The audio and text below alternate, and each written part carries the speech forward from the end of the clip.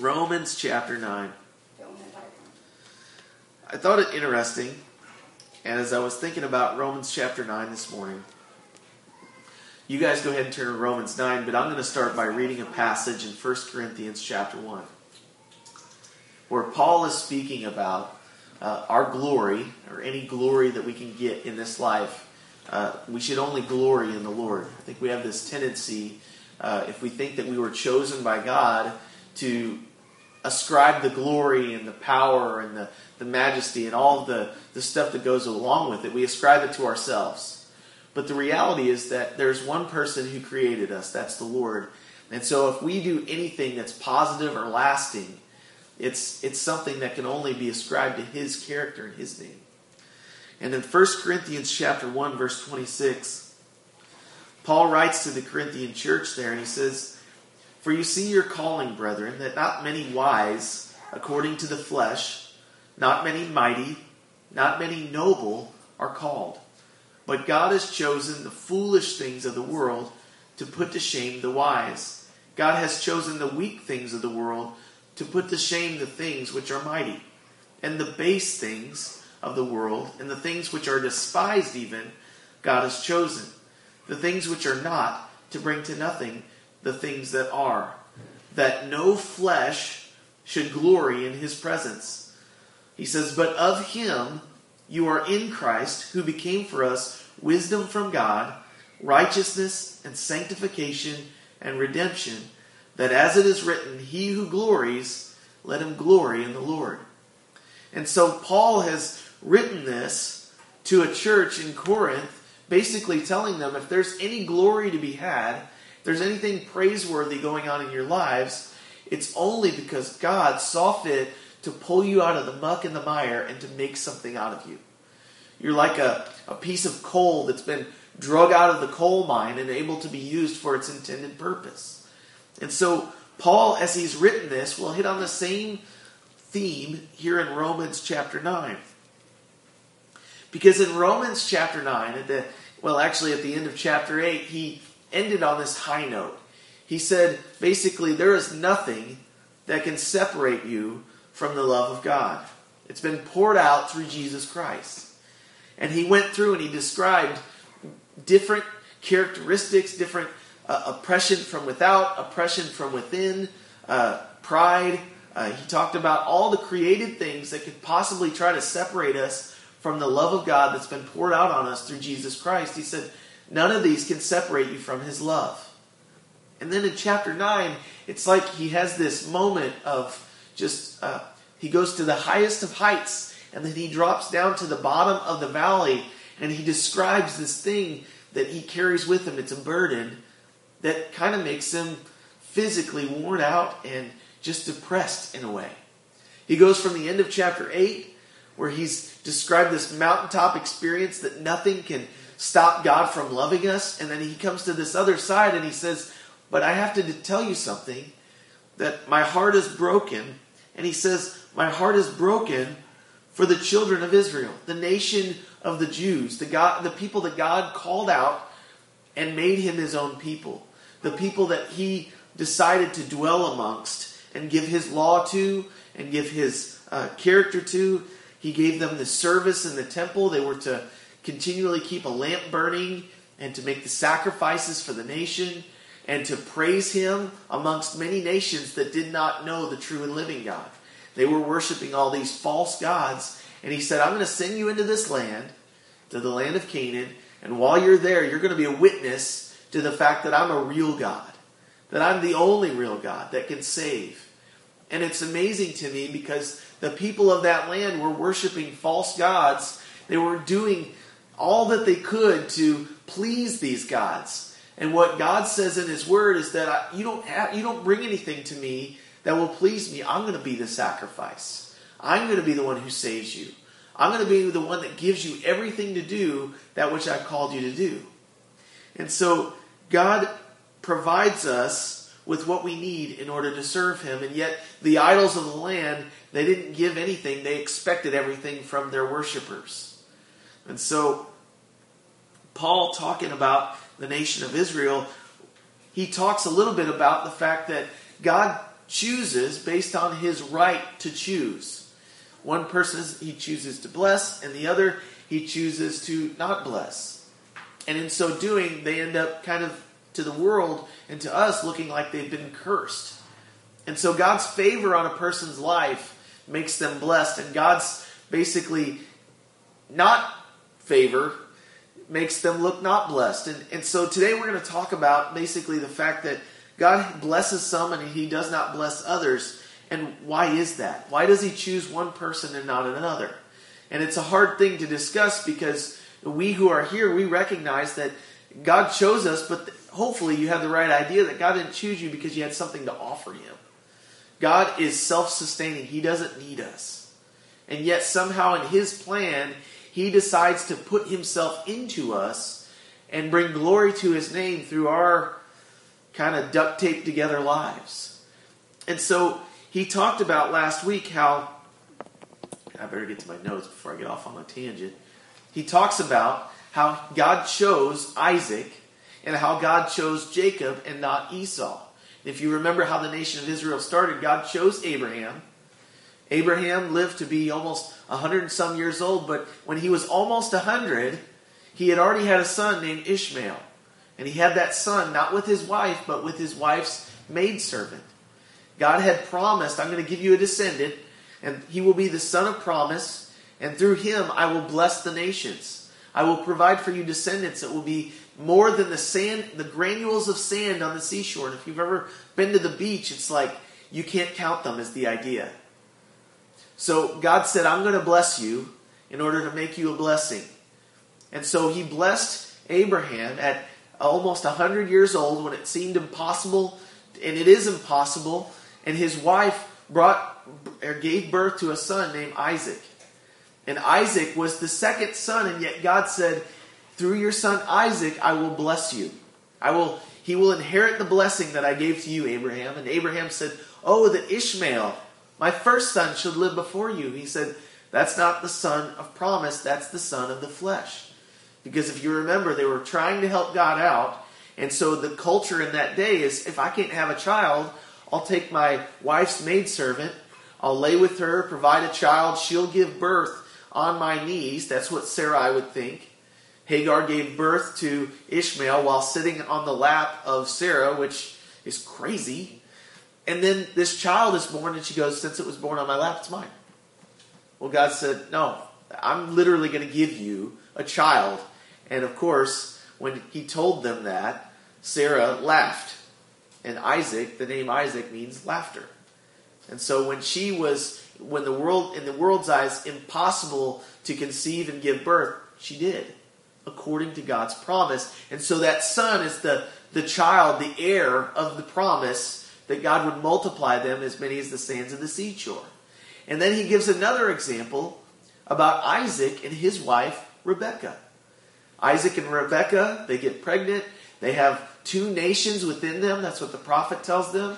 And when they have these two children and they're twins wrestling with each other, she's a little disturbed. And basically the Lord tells them, you have two nations rivaling in your belly. And then when they're almost born, basically Esau comes out first. And they wrap a cord around his leg. And then out comes this hand and pulls the foot back in. And then Jacob comes out first. And that's why they named Jacob, because it means heel catcher. One who supplants, one who connives and schemes. He said, no, I'm coming out first. And so he shoved his way out. And little brothers do that, right? My brother was a cheap shot artist. Now, I'm not saying that I wasn't, and probably didn't deserve it, because I probably did. But the reality is Jacob was a heel catcher, and so he was named that. But God said, the older will serve the younger, about Jacob and Esau. And to us, that makes no difference. We're like, okay, well, maybe he was more successful. But to them, if you were the firstborn, then you got the blessing. You inherited the promises. You carried on the family business. You got the biggest portion of whatever your parents had to give you. But God said, I'm going to bless Jacob. And so we ended last week in verse 13. It says, as it is written, Jacob I have loved, but Esau I have hated. Now that does not mean that God said, I hate you, Esau. That means the love, the blessing that he gave Jacob, in comparison, looked like he didn't like Esau at all. He made him basically second rate. But notice in the verses before that, in verse 10, it says, not only this, but when Rebekah also had conceived by one man, even by her father Isaac, for the children not yet being born, nor having done any good or evil, that the purpose of God according to election or choice might stand, not of works, but of him who calls. God didn't select Jacob. God didn't select Isaac based on what the world would use to select them. We go, hey, that guy's got potential. I want to use him on my team. Whether it's kickball or whether it's a management team for a company, we have ideas and we look at someone perform. Even in major league sports, what do? They send out scouts and they watch these guys play and they go, that guy's got some talent. I want him on my team. I want to pay him. He's going to be a good player. But God doesn't do that. Remember the passage I read in 1 Corinthians 1. He chooses the things that are not. He chooses even the things that are despised to put to shame those who are wise.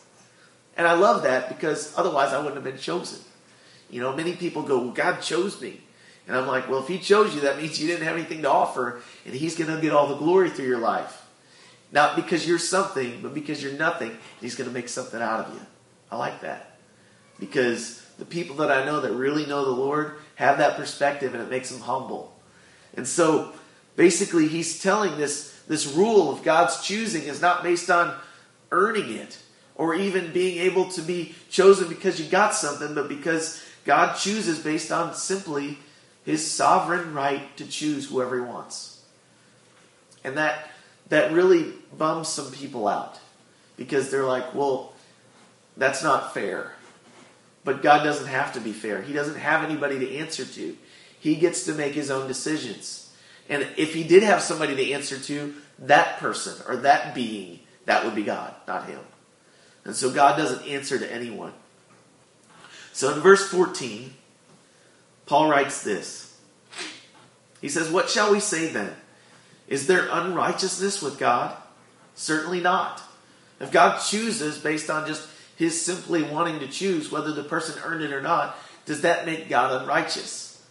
If God chose who he would bless or not bless based on their deserving it or not, no one would throw up a red flag and say, that's not fair. They go, well, that makes sense. But since he does it based on his choosing, people question him. They try to put themselves in the place of God and say, well, is that really fair? Can you really do that? Of course, God just laughs. He says, yes, I can. I'm God. You're not. But then in verse 15, he says, for he says to Moses, I will have mercy on whomever I will have mercy, and I will have compassion on whomever I will have compassion. So then, it is not of him who wills, nor of him who runs, or I like to put the word in there, performs. Not of him who wills. It's not of him who is able to perform, but of God who shows mercy. And the scripture even says of Pharaoh, for this very purpose I have raised you up, that I may show my power in you, and that my name may be declared in all the earth. See, God has a purpose for every single human being. Not just the godly, but also the ungodly. He says that the kings, the will of the king, the people that are in power, they can't make a decision without it going through the Lord's hands. He's even in charge of ungodly rulers. He's got purposes for every single person. But in all of this, we need to remember that God is not willing that any should perish, but that all should obtain everlasting life. But the reality is when God blesses us or has a purpose for us, we react based on who we really are. Jacob and Pharaoh are both examples of that.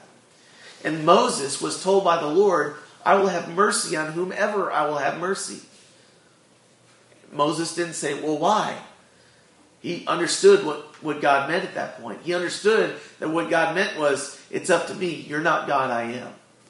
And then even pointing out that in the purpose of Pharaoh, what he was doing was he was also being long-suffering and patient with him. Remember to the book of Exodus, before they crossed over the Red Sea, the Pharaoh had the children of Israel. They had been there for some 400 years. And little by little, the Pharaoh forgot why they were there. See, originally the Pharaoh knew that they were there because the son of the son of Jacob, Joseph, was brought there, not because he wanted to be there, but because his brothers sold him into slavery. And when he got there, God allowed him to have favor with everyone whom he served. And eventually he becomes basically the second to Pharaoh. And God gives him wisdom to be able to interpret the Pharaoh's dreams. So what happens is, basically having all this favor with Pharaoh, he ends up bringing his whole family, because at that time there was a famine in the land. Nobody had any food. And so the Israelites all come in. There was 70 of them or so. And by the time they leave, there's millions. But over 400 years they multiplied. And they blessed the nation of Egypt because of the Israelites. And at some point, one of the pharaohs said, look at all these people. We could be using them. And so he used them to build his buildings. And he stopped paying them. He started oppressing them. He made them his slaves. And as they cried out and they said, God, save us from this. Where have you left us? Why are we here? We feel like we're forsaken. God heard their prayers, and he sent Moses to deliver them. So Moses goes. God says, Moses, I want you to go to Pharaoh, and I want you to ask him, let my people go. And Pharaoh said, no. Okay. Well, did God have to ask Pharaoh to let his people go? No. He could have taken them. But in order to show his power and his glory, he allowed Pharaoh to make the choice. And so as Pharaoh would harden his heart against the Lord would allow a plague to take place. And we know the story of all the plagues. Well, they didn't have to be plagued. If the Pharaoh would have responded and said, okay, take them, it'd have been over. And God would have got glory through that. But instead, he kept hardening his heart and telling God no, and telling God no. Well, if you tell God no enough, eventually he says, okay, we can harden our hearts against him, and eventually he says, I'm going to harden your heart against me. He sets in place what we choose. He gives us over to what we decide.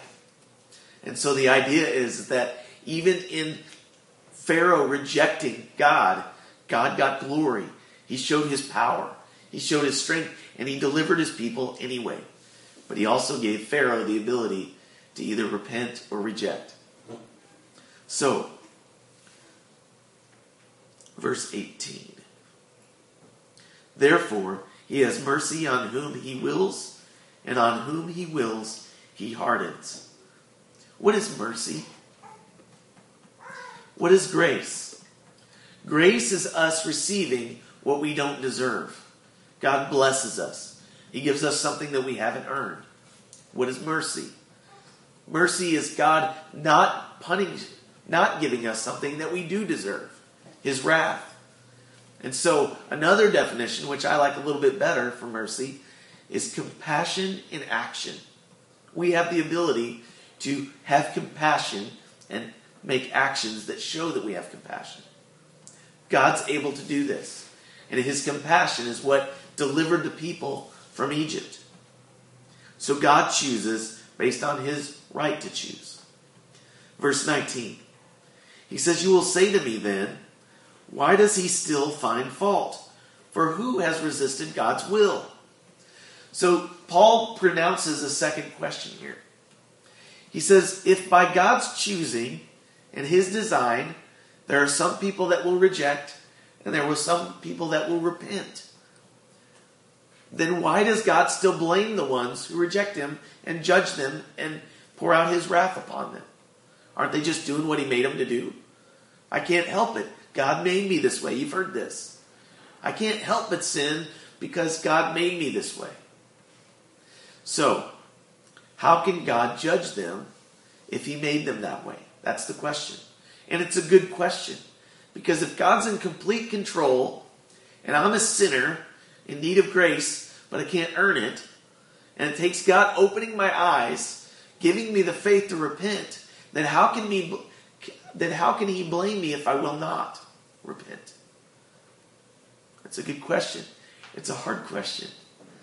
But I love that I don't have to answer it because the scripture does. He says there in verse 20, "But indeed, O man, who are you to reply against God? Will the thing formed say to him who formed it, why have you made me like this? Does not the potter have power over the clay from the same lump to make one vessel for honor and another for dishonor?" Think about it like this. He's saying, you guys have seen potters. Now, we don't have people sitting in their shop with a little wheel making pottery and stuff, but some of us have done that in class. We did when I was in school. They gave us the clay and we'd wet it and we'd make, of course my dad smoked, so I made an ashtray. But you can, out of the same lump, you can make two different things. You can choose to make a wonderful tea kettle to put on the table that everyone will see. You can paint it, or you can make a spittoon. Now, not both of them are equal in the sight of us, right? We say, spittoon, that thing's nasty. Or we see, the same thing happen with porcelain. Think about porcelain. What do they make out of porcelain and ceramics?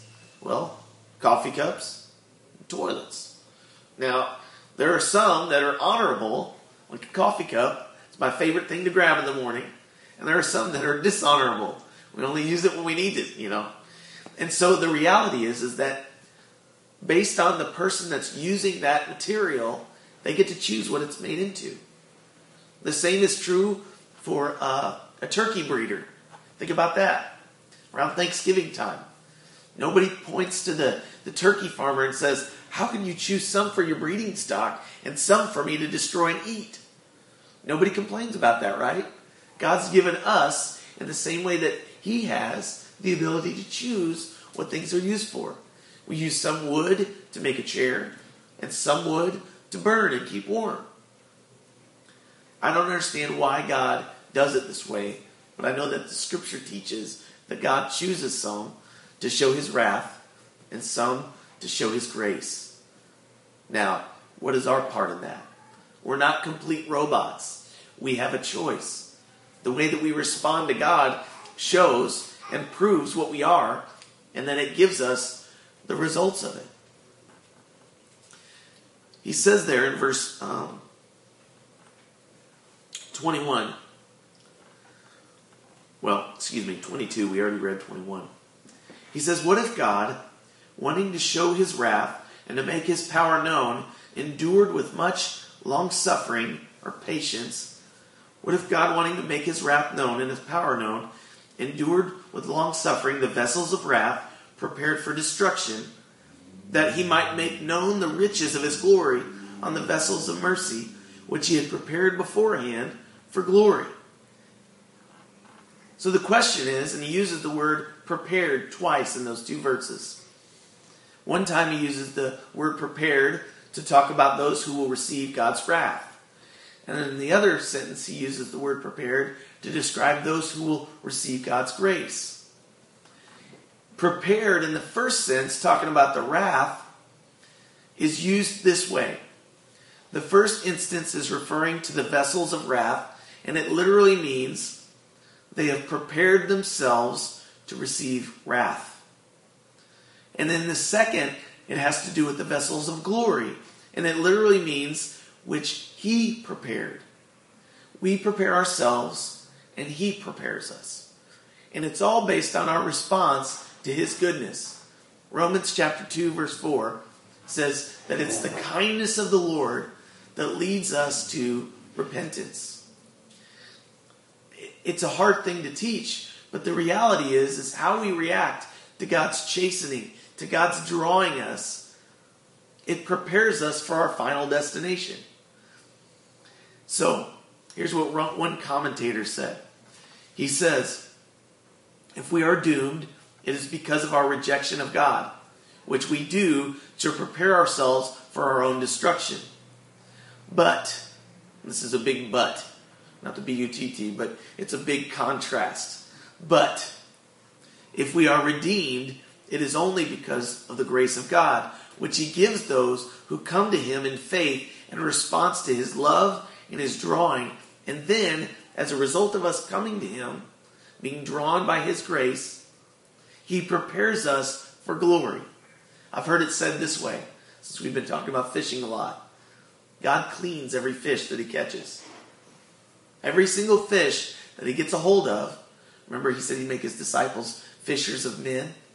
If God's gotten a hold of your life, you're not sure whether or not he's gotten a hold of you, let me ask you, is he cleansing you? Is he transforming you? Is he making you more like his son?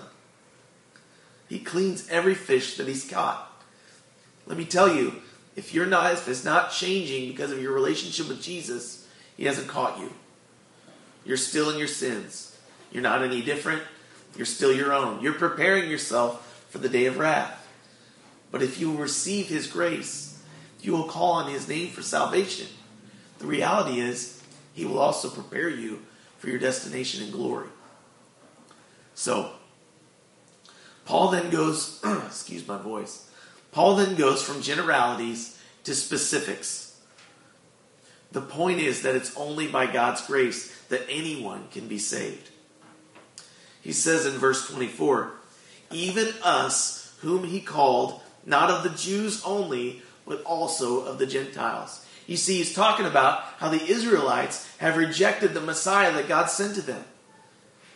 One of the prophets writes and says, Jesus came to his own, and his own did not receive him. Now, to us, we're like, why not? Why wouldn't they see the Savior? We sang that song this morning, Hosanna in the highest. Blessed is he who comes in the name of the Lord. They sang that about him when he came into Jerusalem. But the same people that sang his praises thought he was going to be a political savior. He would come in and be their king. And when he didn't turn out to be what they thought he was supposed to be, they cried out in the same lungs that God gave them to breathe with. They cried out, crucify him, kill him. And so Paul writes about the fact that even though the Jews rejected him, we've gotten the opportunity to receive salvation. So in verse 25, he quotes from the book of Hosea. He says, I will call them my people who were not my people, and her beloved who was not beloved. And it shall come to pass in the place where it was said to them, you are not my people, there they shall be called sons of the living God. We can be adopted into the beloved. That word for beloved is what we would call our bride. God's bride was the nation of Israel. And when they didn't come to the wedding, basically he said, anybody who wants to come, come. He's made us his people who were not once his people. And then in verse 27, Isaiah also cries out concerning Israel. Though the number of the children of Israel be as the sand of the sea, the remnant will be saved. Remember in the beginning of chapter 9, he said, not all who are of Israel are actually of Israel.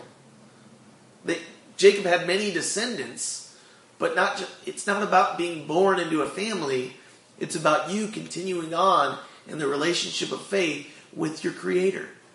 So not just because you're an Israelite are you saved. You have to have your faith in the one that God sent. Verse 28, for he will finish the work and cut it short in righteousness, because the Lord will make a short work upon the earth. And then as Isaiah said before, unless the Lord of Sabaoth had left us a seed, and the Lord of Sabaoth is the other translation is the Lord of hosts, or as we sing in our songs, the Lord of angel armies.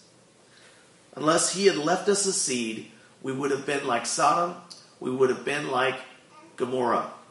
And the idea is without God leaving a seed of faithful people passing on this inheritance of Jacob, this inheritance of Israel, this relationship with God that was by faith, we would have been desolate. There would be no more opportunity to be saved. Sodom and Gomorrah was judged by the Lord, and to this day, if you go to the place where it was destroyed, it's completely desolate. There's nothing growing there. It was destroyed for eternity. Verse 30, he boils it all down. He says, what shall we say then? That Gentiles who did not pursue righteousness have attained to righteousness, even the righteousness of faith. But Israel, pursuing the law of righteousness, in other words, trying to attain it on their own, has not attained to the law of righteousness. Why is this? Verse 32. Because they did not seek it by faith, but as it were by the works of the law. They tried to earn it. For they stumbled at the stumbling stone. The idea is written in Hebrews chapter 11. It says, without faith, it's impossible to please God. For he who comes must believe that God is, that he exists, and that he's the rewarder of those who diligently seek him. And so the idea is the nation of Israel missed out on the Savior because they tried to earn God's favor rather than receiving the gift of salvation that was going to be given to them freely. And because they were stumbled by it because they thought, well, I thought we had to earn it, they didn't look for somebody giving it out. But then there were those that came behind them and said, hey, I'm not of the nation of Israel. I have no way to be delivered to salvation. This Savior who was preached to all of us, I'm in. Because I don't know the law. I wasn't raised with the law.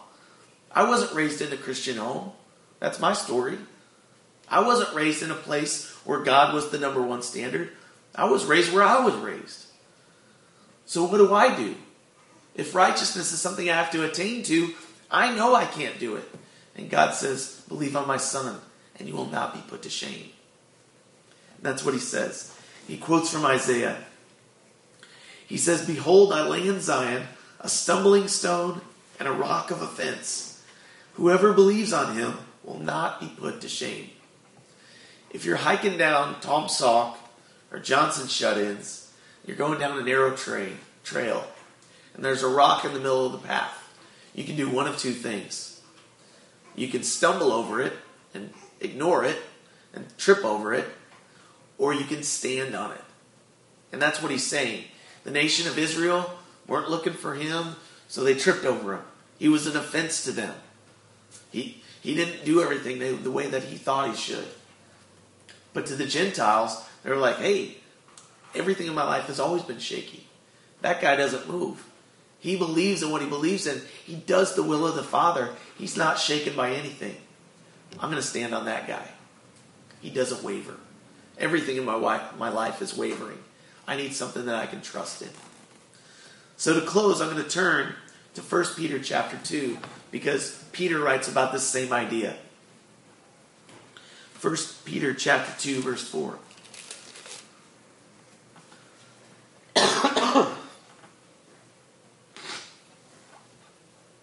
He writes to the early church, Peter does, and he's writing to the Jewish diaspora, which is just a fancy word that means the spread out ones, the scattered seed. In an early Jewish church, basically, there was a group of 3,000 that were saved on the day of Pentecost, and Judaism, basically there was a big group that was saved by the preaching of those who spoke with tongues on the day of Pentecost. But after that, it wasn't so politically correct to be a Christian, and they started being persecuted. So they were spread throughout all the different lands, and Peter is one of the letters that's written to this Jewish diaspora. And he writes to these Jews who have been saved to remind them that their salvation is not by works, but it's by grace. And he says there in chapter 2, verse 4, he says, coming to him, thank you, Richard. He says, coming to him as to a living stone, rejected by men, but chosen by God and precious. You also, as living stones, are being built up as a spiritual house, a holy priesthood, to offer up spiritual sacrifices that are acceptable to God through Jesus Christ. Therefore, it is also contained in the scripture, and he quotes that same scripture from Isaiah, behold, I lay in Zion a chief cornerstone, chosen, precious, and he who believes on him will by no means be put to shame. And then he gives some application. He says, therefore, verse 7, to you who believe, he is precious. To those who believe in Jesus, he is precious because he is what we base our hope for our entire life on. But to those who are disobedient, he quotes from Isaiah, the stone which the builders rejected has become the chief cornerstone. And the chief cornerstone is the one on the building, on the courthouse, that has the stamp of the year it was built. It's the one that everything is built off of. If you've ever built anything out of wood or stone, to keep it square, you have to have a stone that's perfectly square and shaped, and it won't be moved. It has the deepest footing of the whole building. It holds it together. And Jesus is that chief cornerstone of the house of God. The house of God is not a building. It's not the church down the street. It's not this building. It's the household of faith. Those who trust in the Lord are those living stones he's talking about. But to those who are disobedient, that stone is rejected by them, and he's the Lord of all. But then he's a stone of stumbling and a rock of offense. If you tell anybody that's self-righteous and thinks that they can get to heaven on their own, that they need Jesus and nothing that they can do can measure up, guess what? They're going to stumble on the stone who's going to be an offense to them. If you tell them, no, you need a Savior, you're drowning, they're like, no, I can swim on my own. No, you can't. I'm telling you, you can't. They stumble being disobedient to the word to which they also were appointed. But here's what he says to the household of faith in verse 9. But you, don't worry about them.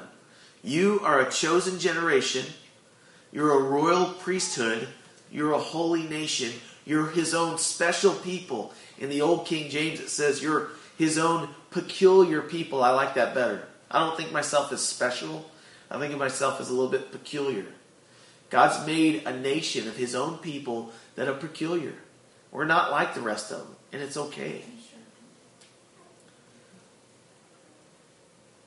That you may proclaim the praises of him who called you out of darkness into his marvelous light, who once were not a people, but are now the people of God, who had not obtained mercy, but now have obtained mercy. The reality is for some to be saved, there are some that are not. If everyone's saved, then we're not really saved, are we? We all get to go. But in order for us to be saved, there's going to be a group that'll be an example of disobedience that will stumble on the Lord. They will never receive the righteousness of God. They will never get to see the place that God had prepared for them. And they're going to experience God's wrath. Now, how do we know who's chosen and who's not? We don't. So the idea is not to see people as chosen and not, there are groups, believe it or not, that go, well, if not everybody's chosen, then I don't know if I should share the gospel with everybody. But they don't have a sign on their head that says born for wrath. And I don't believe that God is willing that there's a group that's planned ahead of time to destroy. But we do know that somehow in the scheme of things that God has chosen. And so we're to preach the gospel to every living creature, baptizing in the name of the Father and the Son and the Holy Spirit. As many as will come and believe by faith, they are the ones who inherit the promise. And so let me ask you this morning, are you of the sons of disobedience? Or are you of those who trusted by faith? And those of you who trusted by faith, do you take hold of this promise that says he's made us a chosen generation, a royal priesthood? A royal priesthood, the priests would represent God to man, and they would represent man to God. They would pray for people, and then they would also represent his heart for the people, to the people. So do you do that? Are you a holy nation? Is God purifying your life? Do you see yourself as a special person that God's chosen for his purposes? Do you proclaim the praises of him who called you out of the darkness and into the marvelous light? And do you recognize that you were once not a people and God's now made you a people? We're going to take communion this morning. And the idea is that God's people get to gather together until the day that Jesus comes back, and we will eat with him at the bride supper of the Lamb. It'll be a great celebration for all those who have been redeemed and saved by his grace. So at this point, we recognize communion until he returns. And so this is an opportunity not only to have a meal together, as it were, until we have the real meal that is pointing to, but it's also an opportunity to reflect upon our lives and say, Lord, where am I really at right now? Am I living a life of faith, or am I living life as if there is no God? Because the reality is we're tempted to do either each way, each day. And so the Lord gives us this opportunity. It's almost like a timeout, not a punishment, but a timeout to say, Lord, where am I really at? Assess my heart, point to me, and show me where I need to be. And if I'm not there, help me to repent and turn around. So we're going to sing a song, and as we sing that song, you guys are allowed to come up, grab some of the bread and the cup, and then I'll lead you through communion after this song.